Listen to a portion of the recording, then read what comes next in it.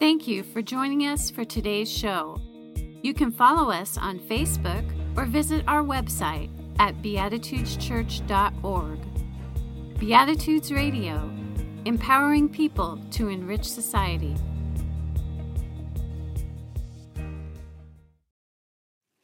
Today's scripture reading is from Luke chapter 15, verses 1 through 7. Now the tax collectors and sinners were all gathering around to hear Jesus. But the Pharisees and the teachers of the law muttered, "This man welcomes sinners and eats with them." Then Jesus told them this parable.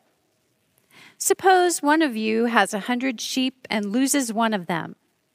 Doesn't he leave the 99 in the open country and go after the lost sheep until he finds it?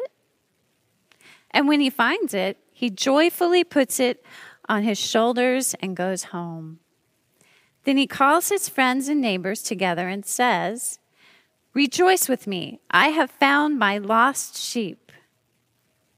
I tell you that in the same way there will be more rejoicing in heaven over one sinner who repents than over 99 righteous persons who do not need to repent. Here ends the reading. I have an incredible opportunity for you today. Now, before you start to feel a little nervous, I'm not going to try to sell you Ellie's car. That isn't going to happen. But instead, I have something else that I would like to sell you. I would like to sell you a different way in which you might reflect upon healthcare. So, why is this an opportunity?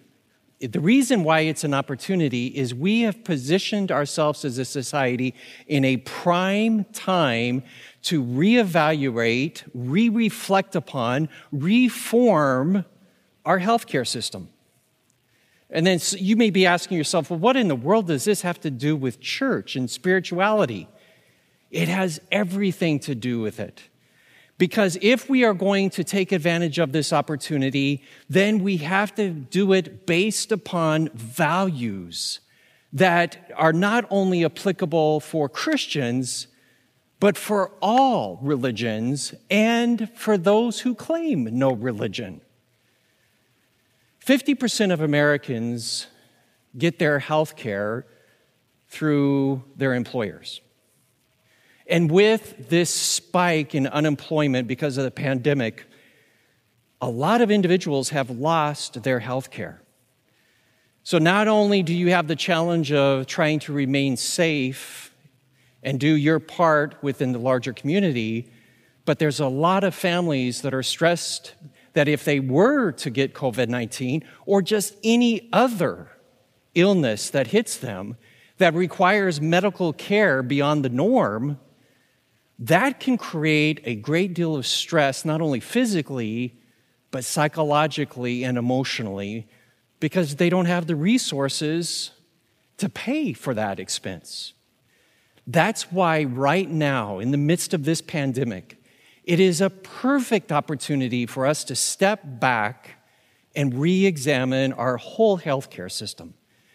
The good news is the majority of individuals believe that we should have access to affordable health care. Now, where the disagreement arises is what that looks like. That's not what I want to talk about today. What I want to talk about is the values that are foundational, that are underlying this whole healthcare issue. And the challenge we face is that those values right now are in conflict with each other. The one is individualism. That's the core for many Americans of who we are. We have this raw individualistic side of us. And it makes sense given the history of our nation and how we came about. To be able to survive, to be able to thrive, we had to focus on taking care of ourselves. And in that individualism, it became very important for your own personal freedom, for your own free will. But that individualism also brought about with it an emphasis on limited government and a lack of trust in government. And so when it comes to healthcare, that individualism says, I am responsible for my healthcare. That then makes you responsible for your healthcare. A perfect example of this individualism is found in these words. Don't force me to shelter in place against my will. I can take care of myself. If I want to work, shop, or go party with my friends, that's my call. I'll accept the risk. And anyway, the only people facing a significantly elevated likelihood of death from the illness are the elderly. So, worry about them and get your niggling, do-gooder, nanny state nonsense out of my face. You're not the boss of me. Let me live my life and make my own choices about what risks I'm willing to accept. That captures the essence of individualism in our society today. So if that's the one value that is underlying this whole discussion of healthcare, then what is that other one? What's the other value that is in conflict with that? That value is social solidarity. The sense that we are interconnected, that we belong together. We are interdependent upon each other. And this is nothing new. This is a value that has existed for thousands of years. You go back and look at some of the laws of the early Israelites. They captured in their laws this sense of solidarity, that we belong together. The story is told in the Bible that when the children of Israel came into this, quote, promised land, that the land was divided. It was demarcated to each tribe. So while they were tribal, there was also this greater sense of all belonging together. And then within each tribe, different clans and families were allocated land. And one of the greatest ways that they emphasized social solidarity was through their land. They were agricultural society. So at times of harvest, they made sure that when they went out to glean the fields, they made sure they left some on the periphery for those who didn't have as much. In that society, they would also have taxes. And the taxes went to help those individuals who had less than, to provide resources for the entire community.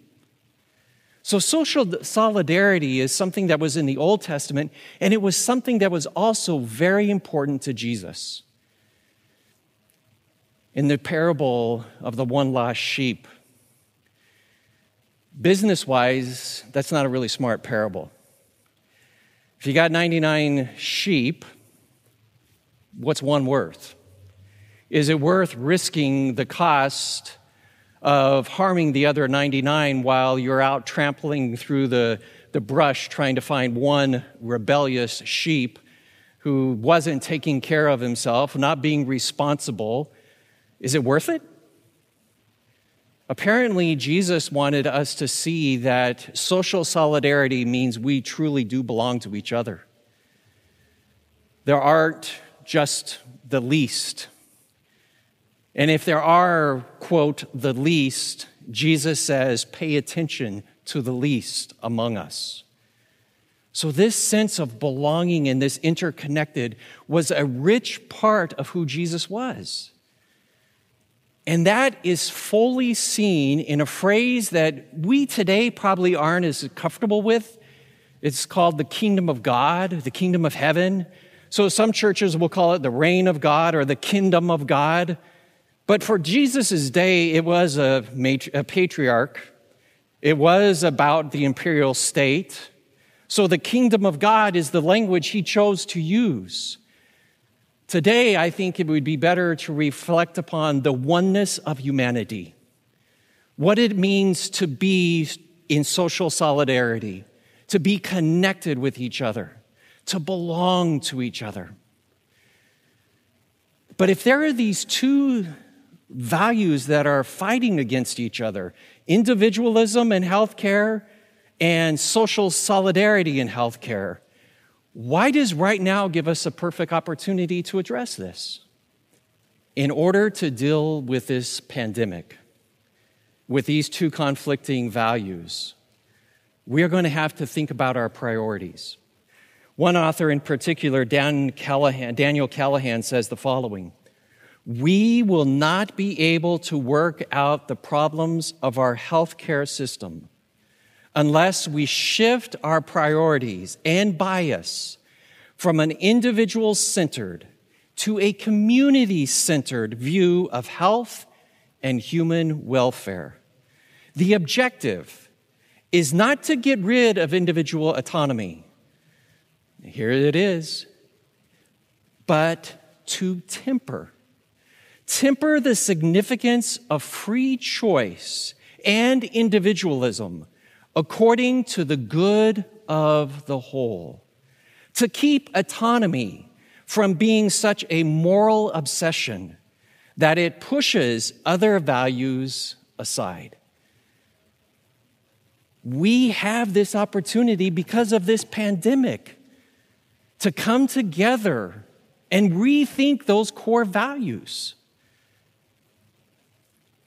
However, there are forces at play right now, forces in the forms of groups and individuals who will do everything within their power to keep us leaning toward an individualistic side as a country.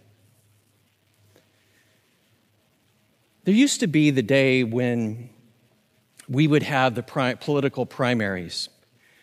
And when these were happening, our candidates within a given party would tend to either be on the left or on the right.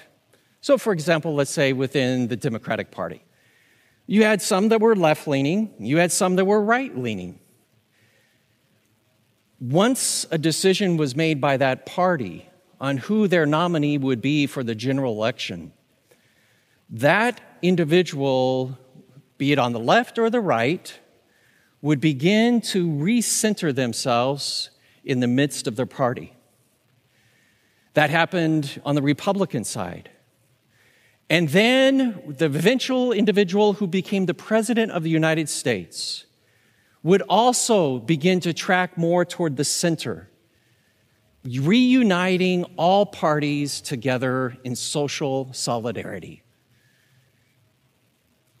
That center group is shrinking.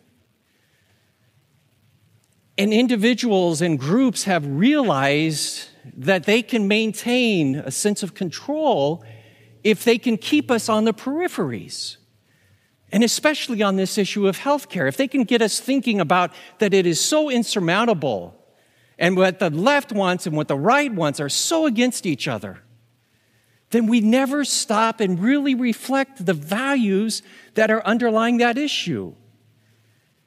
The balance between individualism and social solidarity. We have the opportunity to come up with creative insights, creative ideas on how to bring these two together. But I'm not going to leave you just with that general vague idea. I want to bring it home in a very practical way. How then can we take the value of social solidarity, bring it up at least to the same level as individualism, and then talk about what it would look like if it even outweighed the other a little bit? But in order to do that, we need to think about two things. That the value of social solidarity is a part of the core of who we are. Social solidarity, that value becomes an attitude that we begin to possess within ourselves. Here's a practice that you can try. Think about what it means for you to go over and flip on a light switch. Think what it means to be able to go over to your kitchen sink and turn that knob and get water. Think about how that comes about. If you want, take a piece of paper and begin to trace it from the source of the water itself to the time it finally comes out of your kitchen tap. How many systems, how many people does it take to make that happen? Flipping of a light switch. When we think about a vaccine for this COVID-19, think about all of the countries that are coming together and groups that are working together. Social solidarity as a value is something that starts within us as an attitude when we truly realize how interconnected and interdependent we are with each other.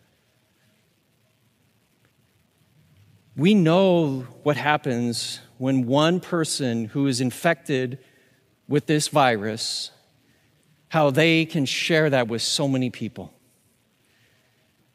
So this is an opportunity for us to realize that this sense of attitude of social solidarity within ourselves can make a world of difference. But it has to be something that arises from in here. You begin to see yourself as a piece of the greater whole. You begin to resonate with Paul when he talks about a body being the imagery of all people. That we all have different roles to play within our society. Right now, we're continuing to hear the term essential employees, essential workers. And I don't want to take away from that in no way, because there are individuals who are putting their lives at a higher risk than others because of something that we as a society need. When we call them essential workers, it's the second word that concerns me. What makes people then essential is what they do. The job or the action they do on behalf of society. What if our attitude shifted and we saw all people as essential? And that's how we'll get through this pandemic. That's how we can make a better society. That's how we can have affordable health care that is accessible for as many people as possible. When we realize inside we need each other. So if that's the first step, is a sense of attitude, then the second one, when it comes to social solidarity as a value, is it becomes a duty. It's not an option. It's not something that we may not want to do depending upon how we feel or what we're thinking. We rate our values, and if we put social solidarity towards the top, then that informs my actions and my words. When I go out in public, do I wear a mask? Maybe because it's a risk and I don't want to take that risk. But it also can be a sign of social solidarity, meaning you and I are in this together. Physical distancing from each other is another great way for us to fulfill our duty to each other. The way that we vote. And I'm going to mention one that maybe you may not agree with, and that's okay. What about taxes? We continue to talk about cutting taxes, but it should at least we have the discussion of what it looks like for a community to be one together and provide the basic services and rights for each other, including health care. Jesus talked a lot about a kingdom of God. And in that kingdom, he said it wasn't something that was going to happen just in the future. It was happening right now. Today, we have an incredible opportunity to re-examine a major need, and some would say a major human right for health care. But that means you and I have to stop and reconsider what our values are underlying that. That's the difference you and I can make right now as we decide where this creative tension is between individualism and social solidarity. What is needed? And how do we make that real and live it out in such a way that other people begin to be influenced by our words and by our actions? Something to think about this week. So stay healthy and take care of yourself. Amen. Thank you for joining us for today's show. You can help us to continue this program by making your donations at beatitudeschurch.org/online-giving. Beatitudes Radio, empowering people to enrich society.